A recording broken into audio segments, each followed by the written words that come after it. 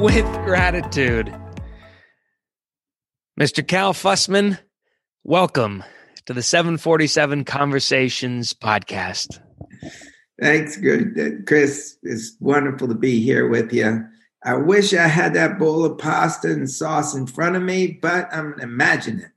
It is warming up in the kitchen. I will send you a dozen jars of sauce, as well as the 2021, our day planners. Oh, I'm telling you, man, I use those day planners. You tell your dad, I fill them up. You know what? That's going to mean the world coming from you, especially on this day. It's Thursday, February 4th, and I've been down here in Hilton Head Island, South Carolina. He has just hopefully rounded the corner from COVID. All right. And he needs as many positive blessings as possible. You were the first to know outside the family that he has been fighting this horrible disease, this virus. But nonetheless, I hear him clomping around upstairs doing big multi-million-dollar real estate deals. You tell him, man, we need him for many more years to keep putting out those planners. Absolutely. I will relay that message. For all of you listeners who are just seeing the video version of this, please check out our audio podcast at 747club.org to get the full bio, the full introduction.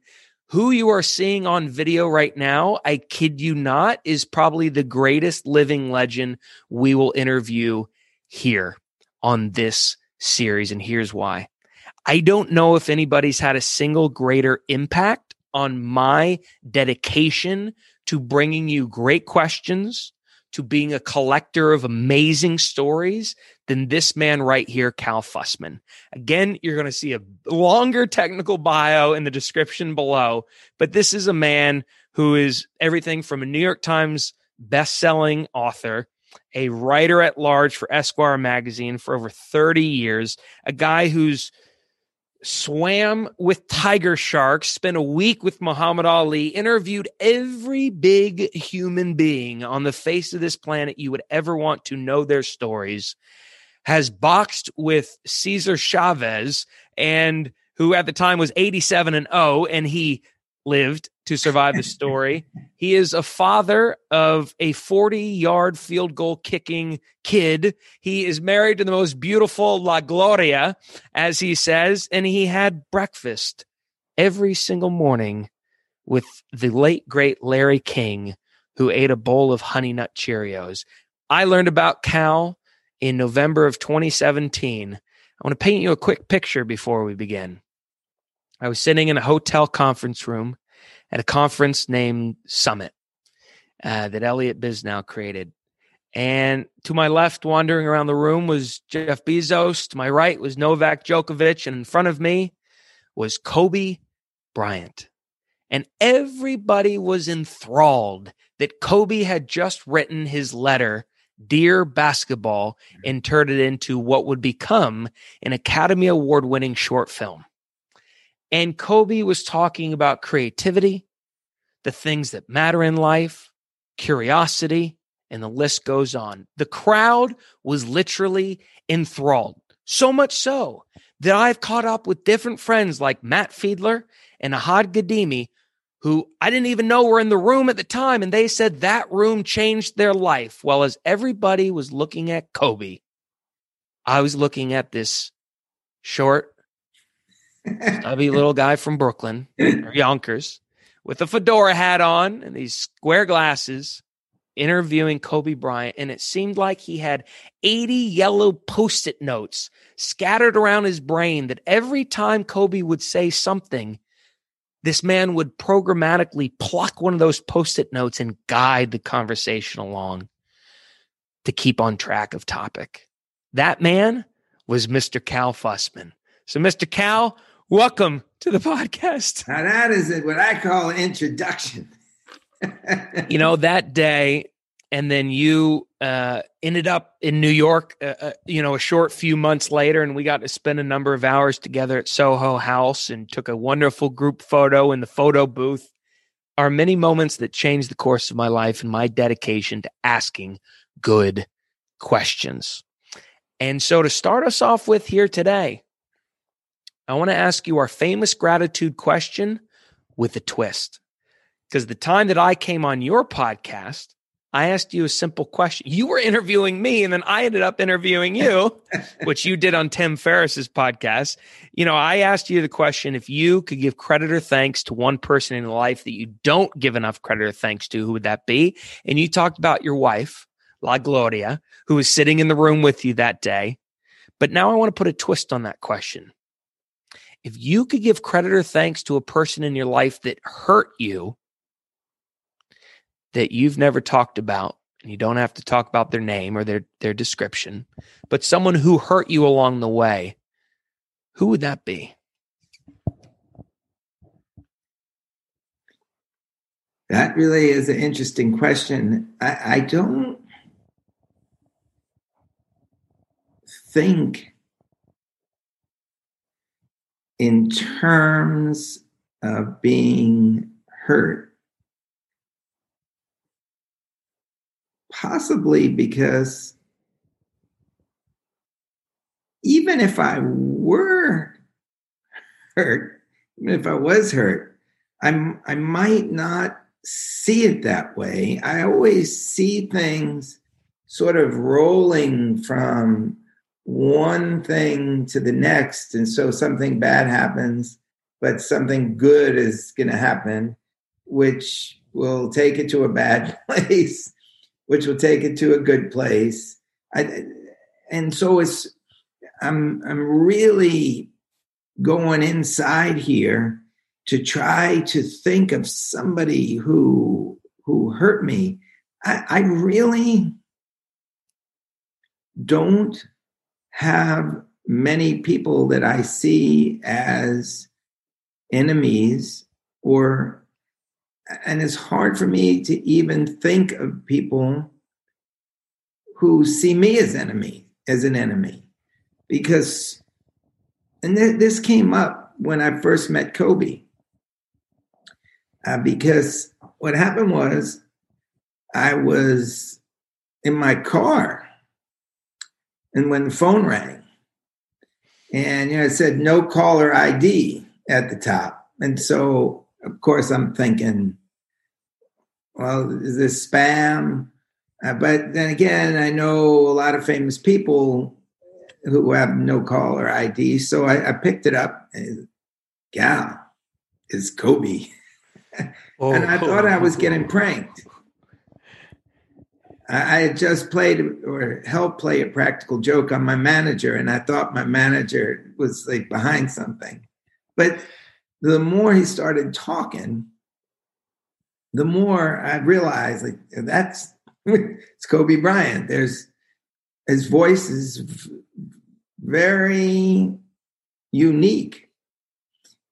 And we started to talk, and he was doing some documentary work, and he wanted to talk to me about jumping in and using my questions to help in this process.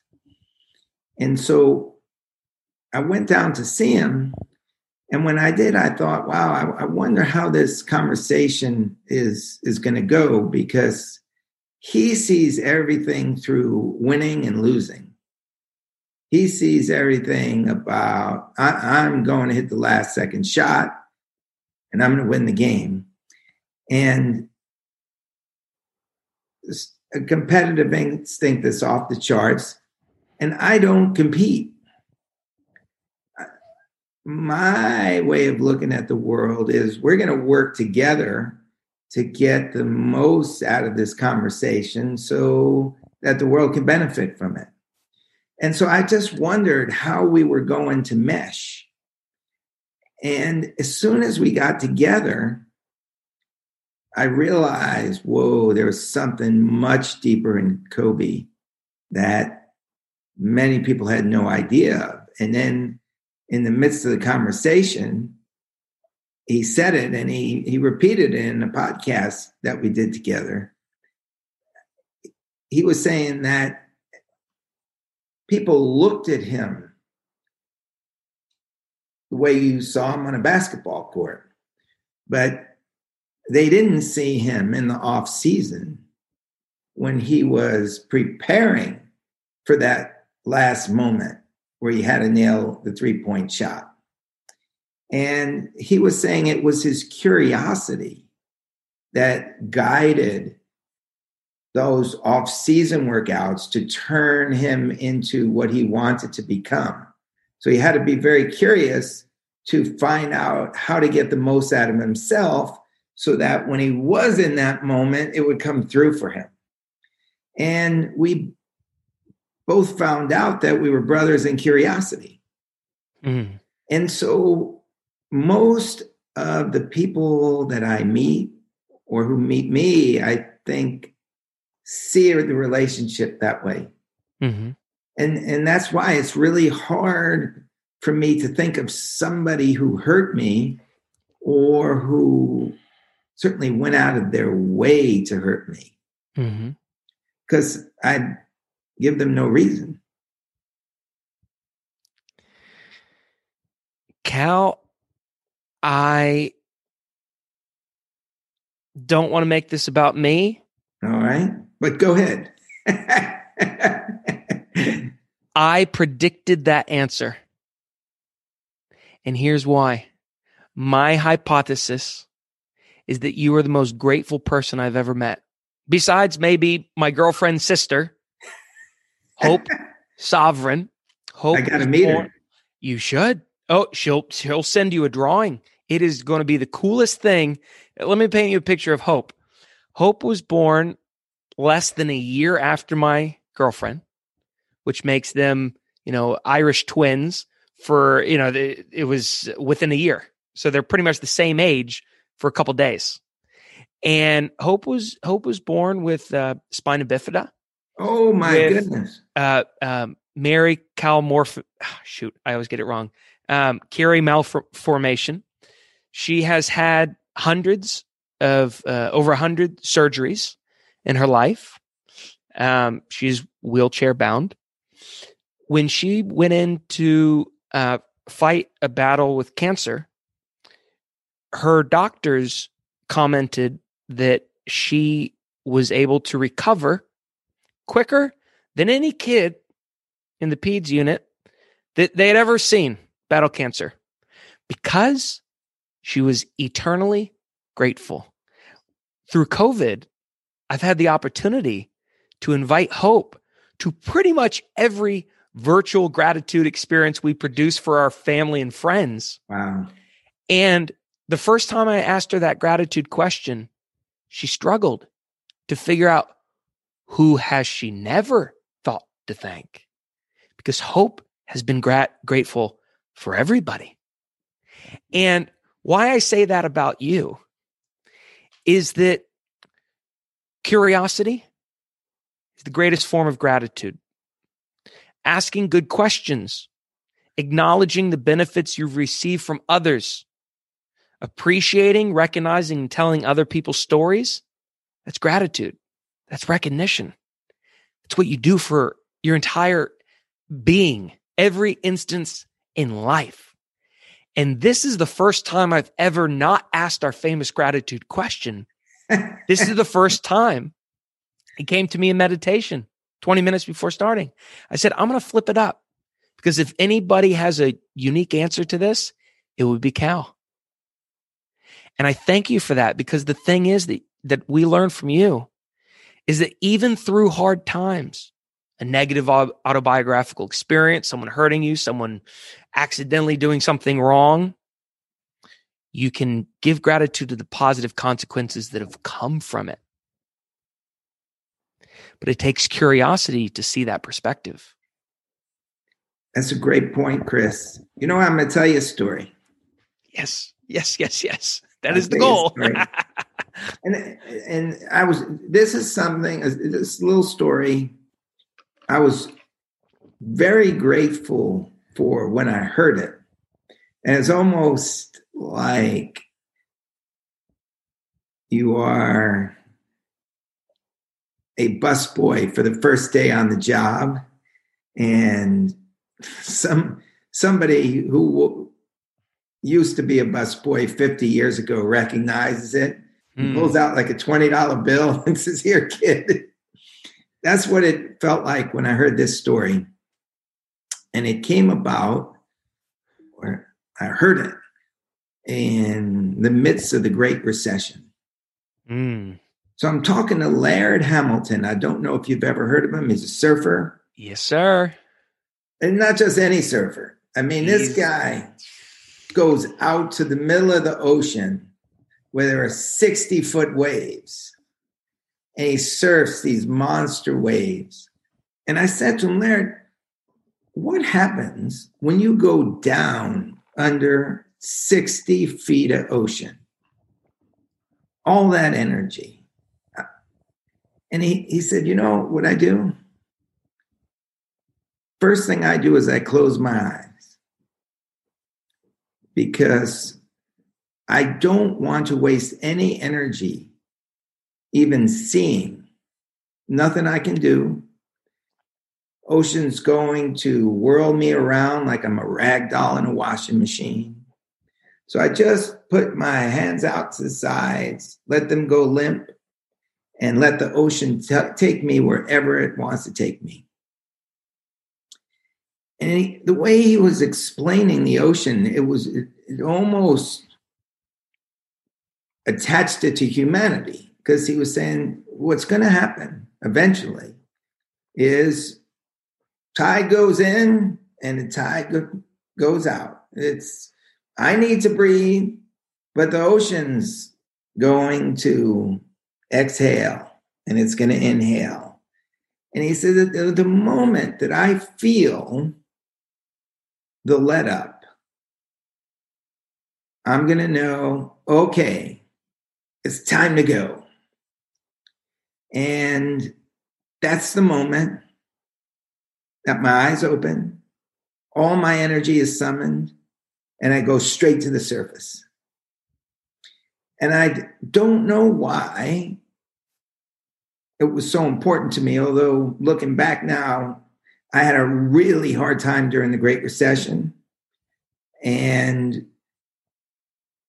I believed I could surf that wave. And I overextended myself. So I had like a place on the East Coast, place on the West Coast, right at the time everything hit. And I fought. I didn't close my eyes. I was just angry. Like, how could this happen? How could this happen? Like it was just done to hurt me. Like everybody is suffering. And so when Laird told me that, I said, you know what? The next time something like that happens, I'm going to remember what Laird said. I'm just going to close my eyes and I'm going to listen and see where it takes me. And so when COVID hit, here we go. Here we go. This is the 60-footer. And I just shut my eyes and I started to listen. And I'm so grateful to Laird Hamilton for telling me that story, because it changed my life, 8 years later. So now I'm just feeling what the world is experiencing at the time of COVID. I basically was in a home in LA. I think I had two of my kids were there, and one of my kids' girlfriends, and La Gloria. And I'm just listening. And what I'm hearing is that people are getting fired and furloughed for no fault of their own. And not only are they losing their income, but they're losing the health insurance that was attached to their employment. So during the worst pandemic in 100 years, we got, 40% of the country, without a safety net. And I just said, this is just wrong. It's just wrong. And in that moment, I started to, I still have my eyes closed, but I'm thinking about this. And as the year started to come to a close, I had this crazy notion that I was going to reshape healthcare in America.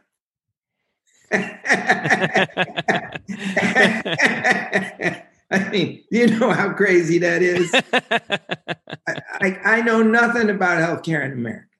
Nothing. I'd worked in an emergency room like 30 years ago at Barnes Hospital in St. Louis, and I learned some things there. But healthcare is such a complex thing to look into. And I was just entering it with no knowledge, but I just knew that it was something that I was supposed to do. And then started asking questions, and I ran into a billionaire. Naveen Jain. There you go. There you go. You've done your research.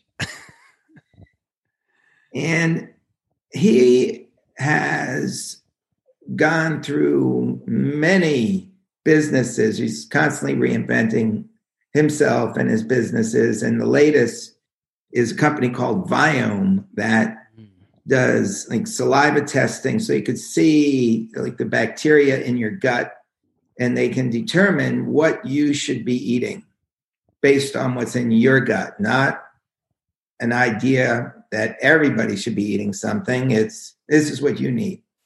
And he was saying that it's the novice that makes the change. It's the novice who comes in with the unexpected question, because the expert cannot reshape anything. Maybe the expert can make it 10% better, 15% better. But it's the novice that can make it 10 times better. And so I just went on this path, and who knows where it's taken me. You're going to get a visit from Sophie the cat. Hi, Sophie. I'll tell you a story, and I'll come back to the transition to healthcare. And this cat always does it. When I was interviewing for the What I've Learned column for Esquire magazine, I went out to meet Robert Duvall, the consigliere in The Godfather. Yeah. Great Santini. Yeah. Great actor. Phenomenal. And so we have a great session. And at the end of it, he says, your photographer's coming out later. And when he does, I guarantee you one thing. Like, we're going to go over by the corral, and my horse, Manu, is going to be there. And if this photographer is taking pictures of me, I guarantee you, Manu is going to get in the pictures. That horse is always getting in the picture. And so I leave. Later in the day, photographer comes. I don't know what happens. I pick up the magazine a few months later, and there's the column that I wrote with all his wisdom. And next to it's a full-page picture of Robert Duvall by the corral with Manu the horse sticking his head in front of Duvall's. And I think Sophie the cat heard that story, and so that's why she makes those appearances. Well, I hope you give her some good kitty litter, and I can't promise the cover of Esquire magazine over here, but nonetheless, we're going to make her internet famous. Well, thank you so much. And just taking it back to healthcare put me in a completely new place. And I'm very grateful to be in a space where I can help people simply by asking questions. I mean, going back to the Kobe Bryant story that you shared earlier, one would argue that even through this great illustrious career you've had of asking good questions, that was just practice. like Kobe Bryant talking about nobody seeing the practice he puts in order to take that game-winning shot. So, Cal, this could be your game-winning shot. You know what happened to me? You know what happened? I was doing an interview the day after Larry King passed away. So I had breakfast with Larry every day for 12 years. I helped him write his autobiography, My Remarkable Journey. And we were breakfast buddies. And not only that, but he would take me to the CNN show and he would kind of position me off camera. But it allowed me to watch how he worked.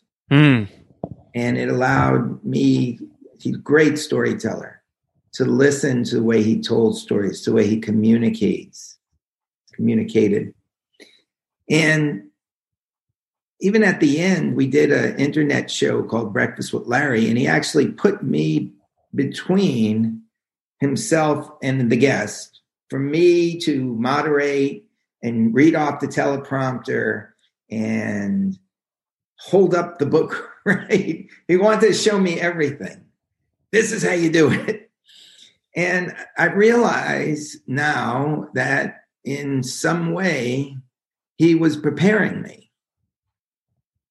And so the day after, I'm having this conversation with Laurent Duvernay-Tardif. He was an offensive guard for the Kansas City Chiefs. Won the Super Bowl last year.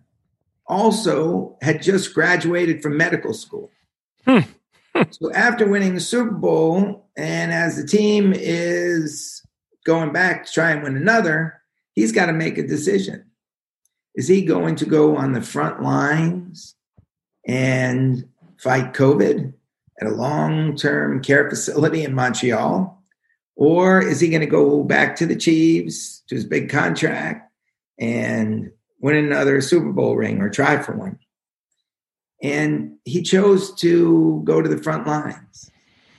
And it was very interesting when we got to the end of the conversation because the conclusion that he came to after the year completely transformed the way he thought about being a doctor. Earlier on, he would go into a clinic and people would want his autograph. And he would actually say, like, no, I don't do autographs here. I'm the doctor. And he realized in this long-term care facility that nobody was going home. If they got COVID and died, that was going to be it. If they didn't get COVID, they were going to stick around as long as they could, but eventually they were going to pass away there. And so he began not to look at the job as, all right, I'm going to go in, I'm going to take the blood pressure and all the measurements I need. Then I'm going to go make sure that the dosage on the medication is right. And then I'm going to go make sure that it's given. And he realized that these people in the home couldn't see their families. Mm-hmm. And the thing he could most give them was communication, a conversation, something that made them feel alive. And when he said this, I thought, oh man, that's it. He's got the solution, because healthcare has all these problems. And it reminded me of that Paul Newman movie, Cool Hand Luke, where there's this great line. What we have here is failure to communicate. So many of the problems in healthcare are exactly that. Yeah. And Laurent had figured out the answer: to communicate. And when he said that to me, I said, oh man, I can communicate. I went around the world for 10 years without a home and no money, meeting people on trains and buses and figuring out a way for them to invite me home so I had a roof over my head. I mean, that's pretty good communication. And I listened to Larry King communicate for 12 years straight. One of the world's best communicators ever. And I really came to believe that I have been prepared for this. Mm-hmm. And so I'm not looking around scared out there, because I know that I can go in with a novice's question and make big changes in a way that experts would never think about it. And so I'm putting myself out there. Anybody who's listening to this podcast, if you know a company, an organization in healthcare that needs help, just have them reach out to calfussman.com. Absolutely. I'll see what I can do for them. I can think of a heck of a lot of companies that can use, I mean, give us an example of how communication can help a corporate culture, or how can communication help a leadership team or the way that they serve? How can your power of asking really good questions transform the way healthcare or hospitality, people on the front line, serve the needs of their customers? Okay. I'll give you 3 examples. Like, 1, what are you drinking there? Propel. Okay. All right. Where do you get your Propel? Amazon. All right. Great. Amazon. Maybe that's a Gatorade product, isn't it? Yes. Propel. Yeah, I like Propel. You go into the supermarket or you go onto Amazon to get your Propel. You look it up. Very clear. Propel, this is the price. All you got to do is click buy, and they're going to tell you when it's coming, how much you got to pay for it, how much you're going to be taxed for it. You know, in that moment, what this transaction was. Yeah. Now let's put that into healthcare. Imagine that the healthcare product is Propel. All right. You go into the supermarket, you go on Amazon, and it says Propel. You click buy and it says, we'll tell you how much that's going to cost in about 6 weeks. And the craziest part is that the price you're paying may be different from your neighbor and different from their neighbor. This is nuts. And I'm told simply by just getting the pricing right, and so that everybody knew what they were getting, how much it was going to cost, what they were going to have to pay, we'd save like $25 billion a year. I came from a doctor named Reagan Anderson in Colorado Springs. This is all over healthcare, everywhere you look, even the best parts of healthcare. Okay, you're a good storyteller, Chris. I love hearing you tell stories. We sit around, we can tell stories all morning, all afternoon, all night, have a good time. And when you tell stories, you instinctively know that a story is rooted in vulnerability. Yeah. If you don't have a vulnerable character, you have no story. Kurt Vonnegut proved that. There you go. And look, this goes back to Homer and the Bible. It's just a fact. If you have a character who is not vulnerable in any way, nobody's going to care, because they can't get in that character's shoes and feel for the character. Mm-hmm. All right. So we understand how important vulnerability is to storytelling. Now, let's look at a place that does have, I guarantee you, some of the best stories in the world. Hospitals. All you see is vulnerability, Chris, everywhere you look. And who are the worst storytellers? What companies are the worst storytellers? The healthcare companies. Mm-hmm. And they admit it to you. And then you look into this and you start talking to the doctors or the nurses. And there's reasons for this. I've talked to a nurse who blew my mind when she just casually pointed out to me she helped deliver not deliver babies prematurely, but once the babies were delivered, they went into her unit, and her job to get a baby that is less than a pound, or I don't know how low they go to get to a point where you can bring them back. But this nurse said to me, Cal, every day I have a baby that fits in the palm of my hand.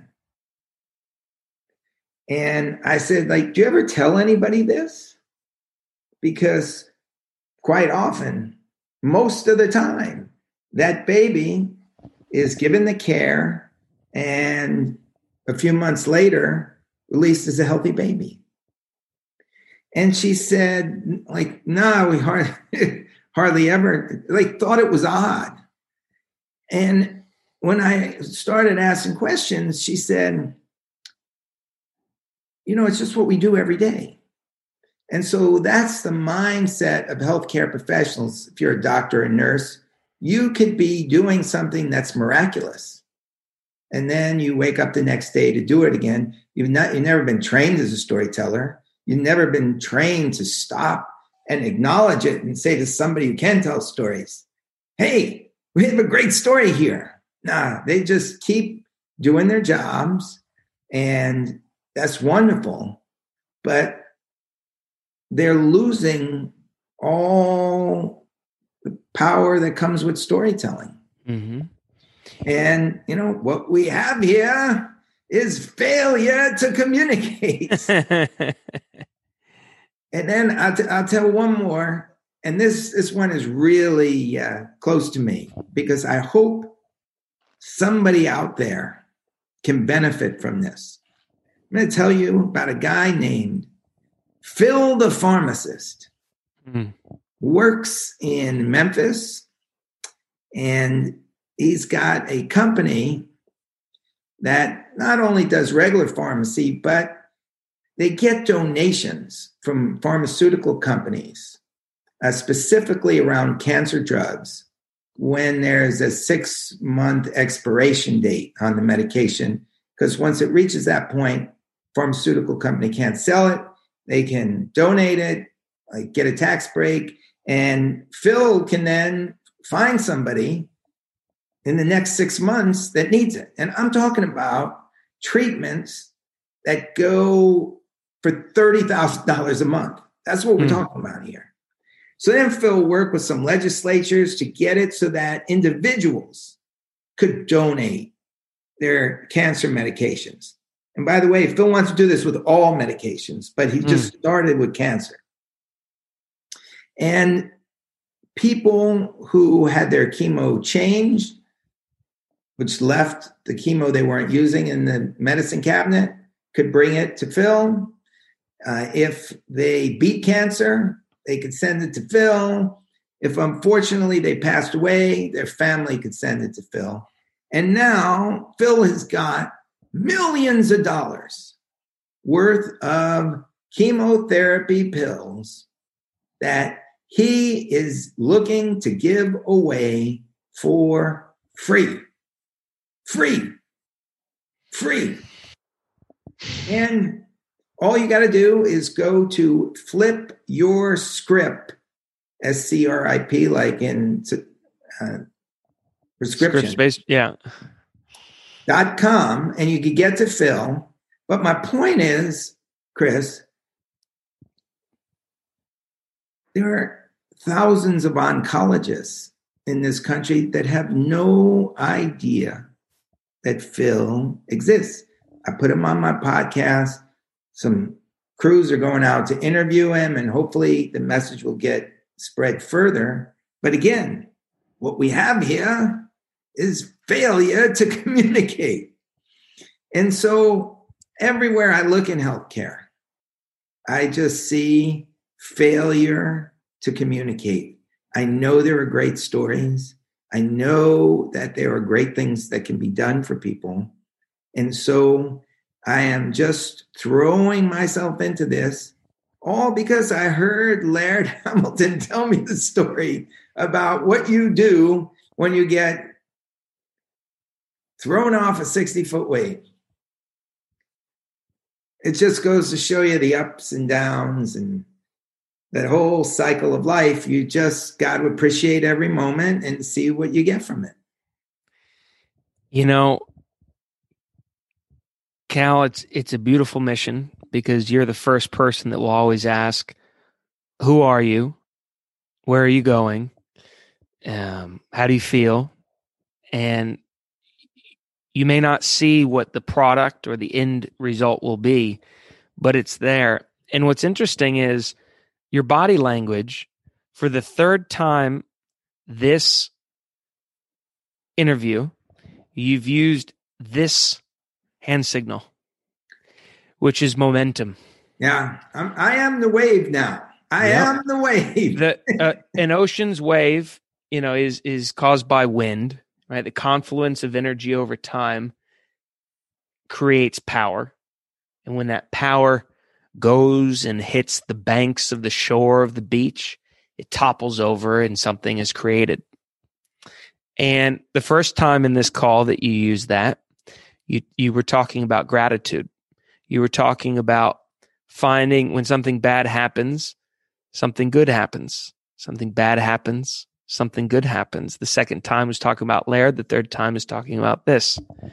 And it's such a cool thing because we have a hypothesis that the more grateful you are, the more cycle of gratitude will be created.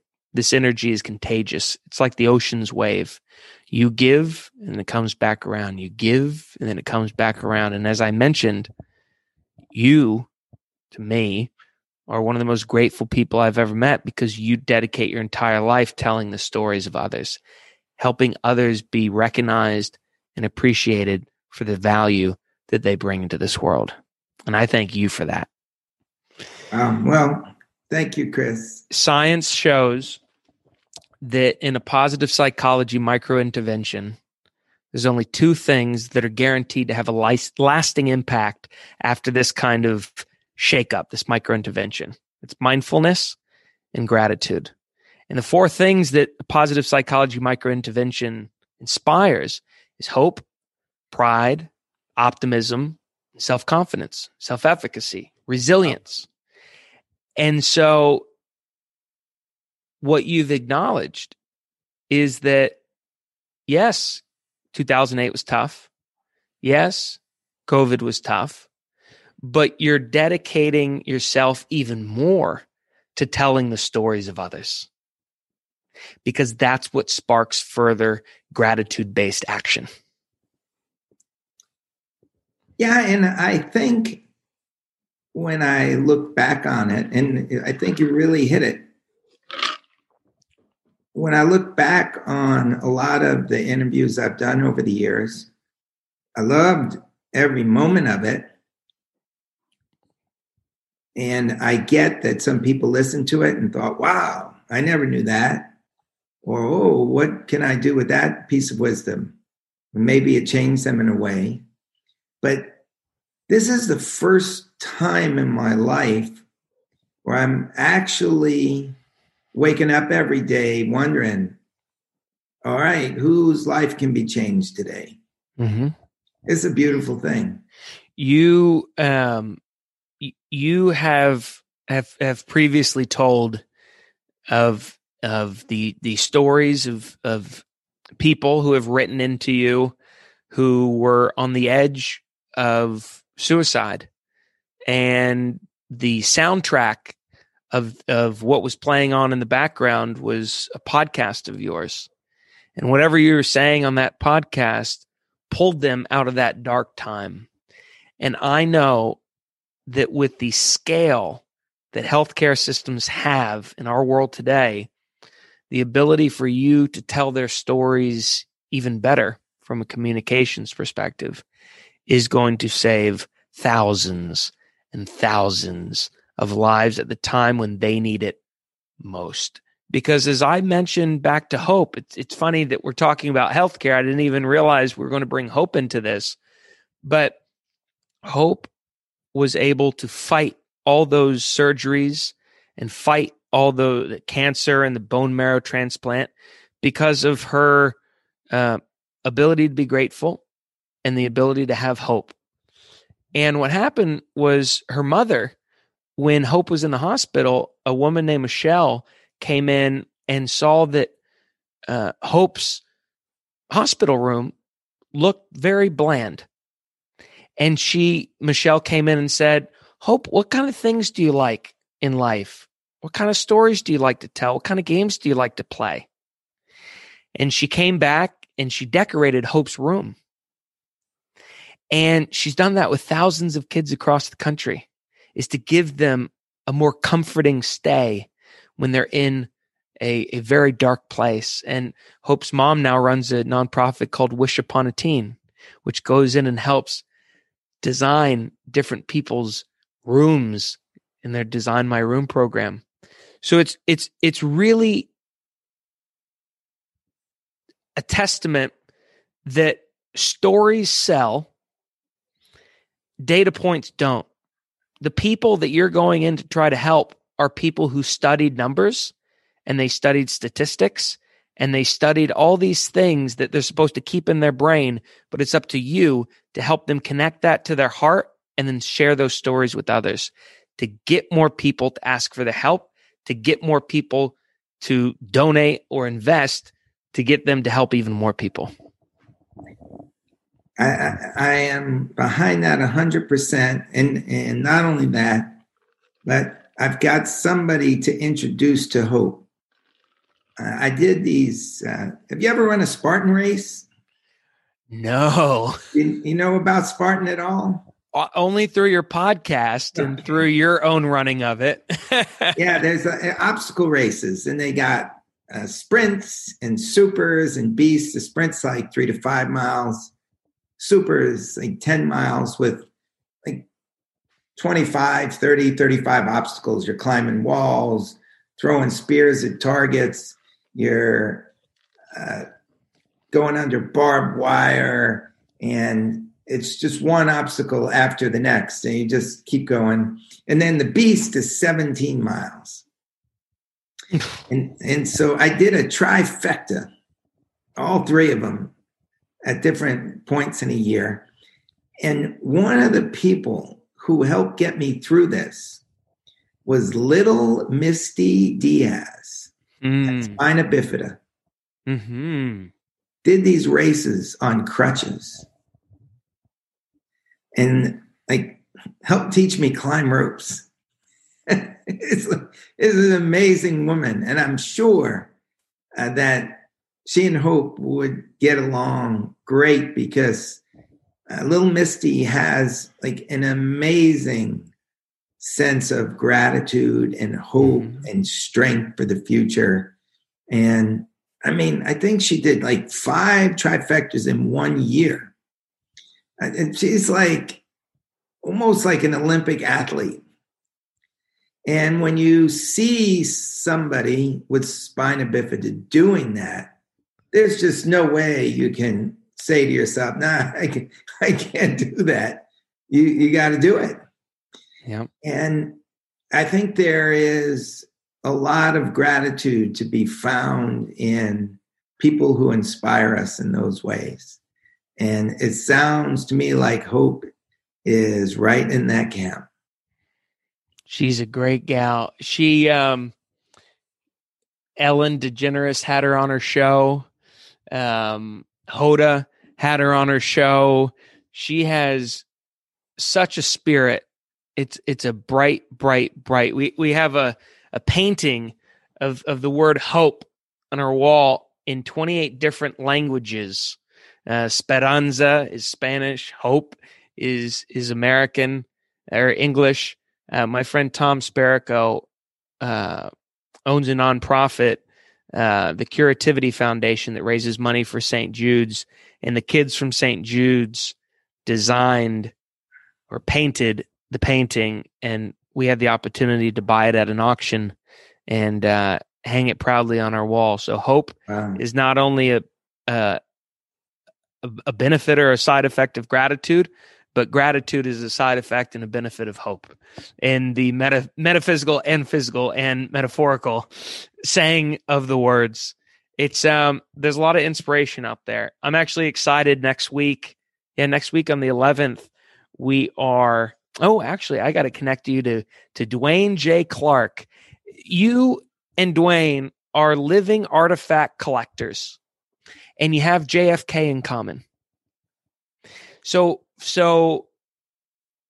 I'll let you ask Dwayne about his JFK collect. He runs a big healthcare nursing home group out of Seattle with $2.5 billion assets under management, 2,500 employees. You're gonna love him. But he has probably one of the more valuable JFK collections in the world. Wow! And the rocking chair, the this, the that, a lot of things. And I know you got your start in question asking. Do you mind telling the readers as we start to close out your JFK story? Sure. It goes back to November 1963, a Friday afternoon. And I want you to imagine me, my second grade class. I'm the shortest guy in the class. And Miss Jaffe leaves the room and comes back a minute later, a completely different person. I mean, same clothes, but she was blanched, and she started talking in a way that was so careful. It was scary. And she told us that President Kennedy had been shot. Well, I was living in New York at the time. It's Eastern time. And we all got released from school. We ran home, turned on the TV, and found out that, in fact, President Kennedy had been assassinated. And that the vice president, Lyndon B. Johnson, had stepped up and assumed the role of president. And that night, my parents realized I had just turned 7 years old, like the week before. And it occurred to them that I'd never really been in a position where death was right in front of me. And they didn't know how I was going to take it. And this was all the country was talking about. And so they called me over the kitchen table and they said, Cal, what happened today was a tragedy, but we want you to know that this has happened before in our country's history. And the country has a plan to move forward. And that's why, as you saw, Lyndon B. Johnson, the vice president, is now the new president. And when you wake up tomorrow morning,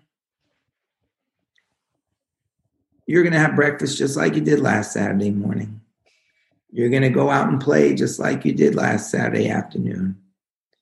And we want you to know that you can go ahead and get a good night's sleep because everything in time will return to a sense of normal. And so they go off to talk to my younger brother. I'm sitting at the kitchen table and I'm just thinking about this. I'll show you how young and naive I was. Just turned 7. And I thought if you had a middle initial, that meant you were going to get to be president. Because the only people that I ever heard of with middle initials became presidents. Harry S. Truman, Dwight D. Eisenhower, John F. Kennedy, and now Lyndon B. Johnson. So I'm sitting at the table thinking, this guy, Lyndon B. Johnson, I wonder what he was thinking. Because he always knew he was going to be the president. He had the middle initial B. Was he scared to be? My first thought was, what is he thinking in the moment he became president? Was he happy to be the president? Because he always knew he was going to be the president and he finally got there. Or was he sad to be the president because the only reason he was president was because of the assassination? And then I thought, wow, what if he's scared to be president because they might come and try and kill him too? And so I'm just sitting at the table thinking, like, what's going on in Lyndon B. Johnson's mind right now? And a bunch of other options came up to me in my mind. And finally, I just got a piece of paper and a pen, and I just started writing. Like, Dear President Johnson, what does it feel like? And I asked him if he felt happy, if he felt sad, if he felt scared. I threw out a few other alternatives. And then I wished him well. And we had just learned how to send a letter by addressing an envelope in school. And so I knew where the envelopes were, and I got the envelope and I wrote, President Lyndon B. Johnson, the White House.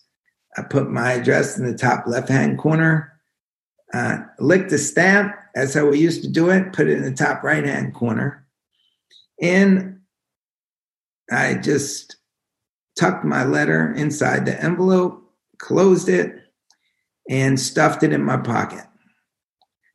I didn't tell anybody about this letter. I don't know why I didn't tell anybody. I just put it in my pocket and said, you know what? Tomorrow when I go out to play, I'm just going to drop it in the mailbox. So next day, we have breakfast. I go outside to play. I remember the letter, put it in the mailbox. And in 2 weeks, I completely forgot about it. Month passes, 2 months pass, long gone in my memory. About 6 months later, my mom comes running up the steps into our apartment, and she's got an envelope in her right hand from the White House, from the president to me. And when we started to read it, I could tell how out of my league I was. Because the second sentence, it was so respectful, this letter. The way he addressed me, he didn't address me as a second grader. And we knew it because when the second sentence started, it began something like this. In answer to your query, and I had no idea what a query was. But I'll tell you one thing. Pretty soon, the apartment started to fill up with people. Everybody wanted to hold this letter from the president. And the principal from the school called. He wanted me to bring it to school. And I knew in that instant, because it changed my life, that very moment, a good question could get you to the most powerful person or place on the planet. And that lesson walks with me to this day. I am very grateful for the power of questions, and I'm grateful to be able to ask them. And now I'm grateful for the answers that I hope can change lives through healthcare. So this is sort of my way of serving spaghetti now, Chris. and you don't have to get fat along the way like I did. You've done the opposite by running in the races. You know what? I moved back across the United States to be with my dad. He's going to be turning 90 soon. And he had been alone since the virus struck. And it's been so wonderful to spend this time with him. But at the same time, I am now out doing Spartan races. There are no Spartan races right now. And I just passed the gym this afternoon. It was closed. And I realized I got to get back out there. And this gym had a rope to the ceiling. I said, man, I got to get up that rope. Got to get up that rope. But I'm feeling that way about all aspects of my life right now. Time to get up the rope. Well, Mr. Cal, that not only is that rope a lucky rope, but the people who watch you climb that rope learn something along the way. Because when you learn things yourself, all of us benefit. When we watch you interviewing people, the way you watched Larry King interviewing people, we learn. And I thank you for that dedication to that craft. It was my job title for all the listeners. My job title before meeting Cal Fussman was founder and curator of the spaghetti stuff. After meeting Cal Fussman, it was founder and chief question asker. There you go. That makes me happy. You just made my day, Chris. Cal, when I met you in November of 2017, and we really met each other at the after party at, I believe, Kevin's house with Alex Benayan. They were hosting a little closing thing. And you were walking in the party, and I was talking to my girlfriend, and I said, oh my God, there's Cal. Cal Fussman's walking in. And she said, hang up. Go talk to him. I said, what am I going to say? She said, ask him your gratitude question. And I don't know if you remember, but the first thing you walked in with three friends, and I said, Cal, if you could give credit or thanks to one person in your life that you don't give enough credit or thanks to, who would that be? You answered your mom. And then when you had me on your podcast, I asked you that question again, and you said your wife, Gloria. And now you happen to be living 5 minutes down the road from your dad. And so in closing, I must just ask the question, if your dad was on this call with us right now, Cal, what would you say to him?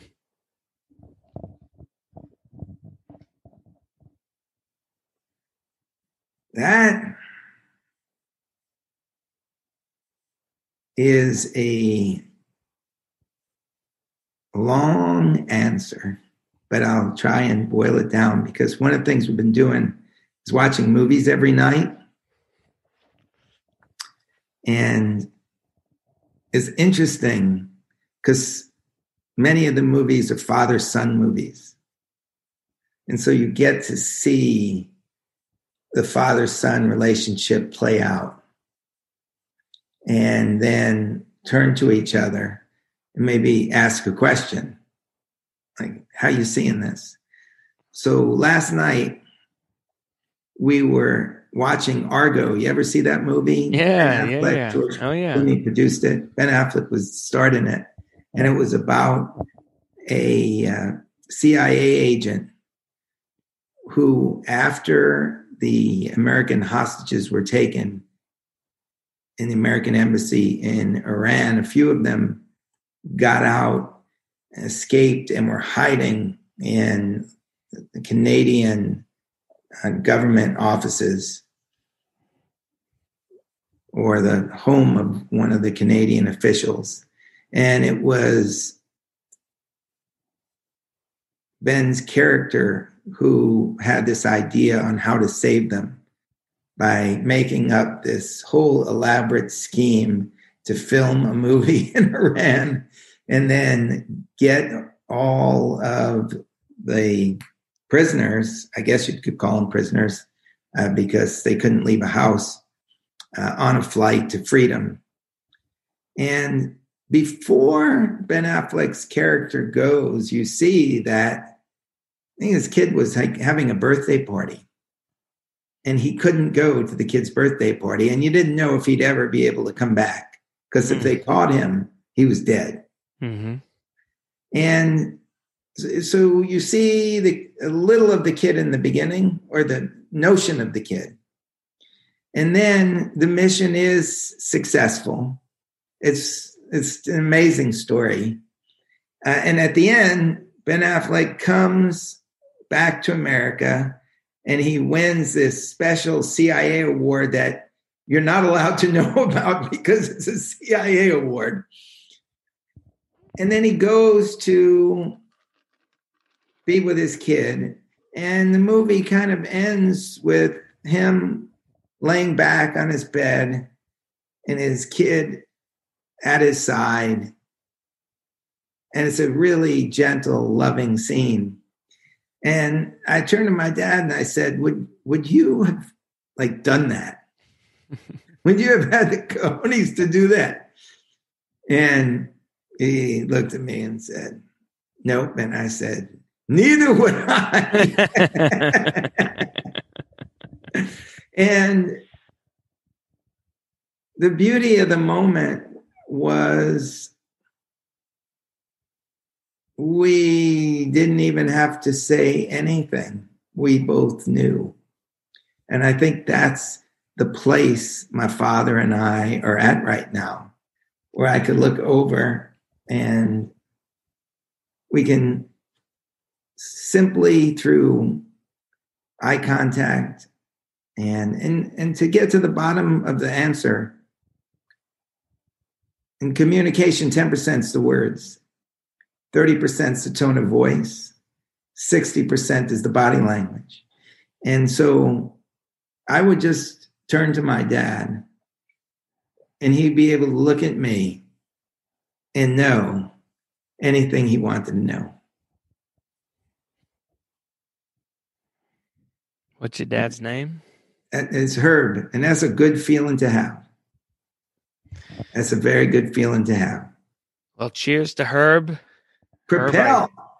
Herb, I'm going to order some more Propel on Amazon to give you a true toast. There you go. I will have a very stiff drink tomorrow on Friday night.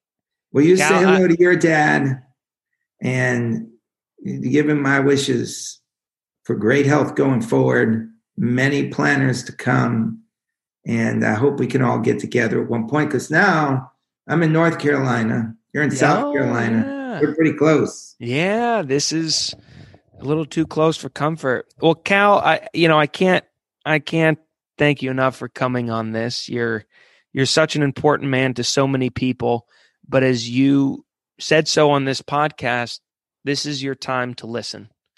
This is your time to learn. And I'm so excited to see the impact that this next chapter is going to have on your world, on the world around us, on the entire world. Because when we pair you with some of the best healthcare companies on the planet, you're going to reach in there and help them tell such good stories that we're going to fight off some pretty crazy stuff. Do you have any comments in closing before we wrap up? Yes, thank you. I'm so grateful, Chris. I love this kitty. Right at the right time, when if this was a Zoom, if this was one of our virtual gratitude experiences, this would be the moment to take the group photo and everybody would grab their pets and say, meow. Sophie the cat was looking for her curtain closed there. So I love it. Thank you. Well, to all our listeners, I bid you adieu. I hope you are as invigorated and inspired as I've always been by this great man, especially now to know you don't have to have the answers. But as long as you're curious and you're a good question asker and you create the safe space to have intuition within yourself, the answers will come. Look out for the good omens. Look out for the bad omens. Sometimes the bad things that happen to us end up being good in the long run.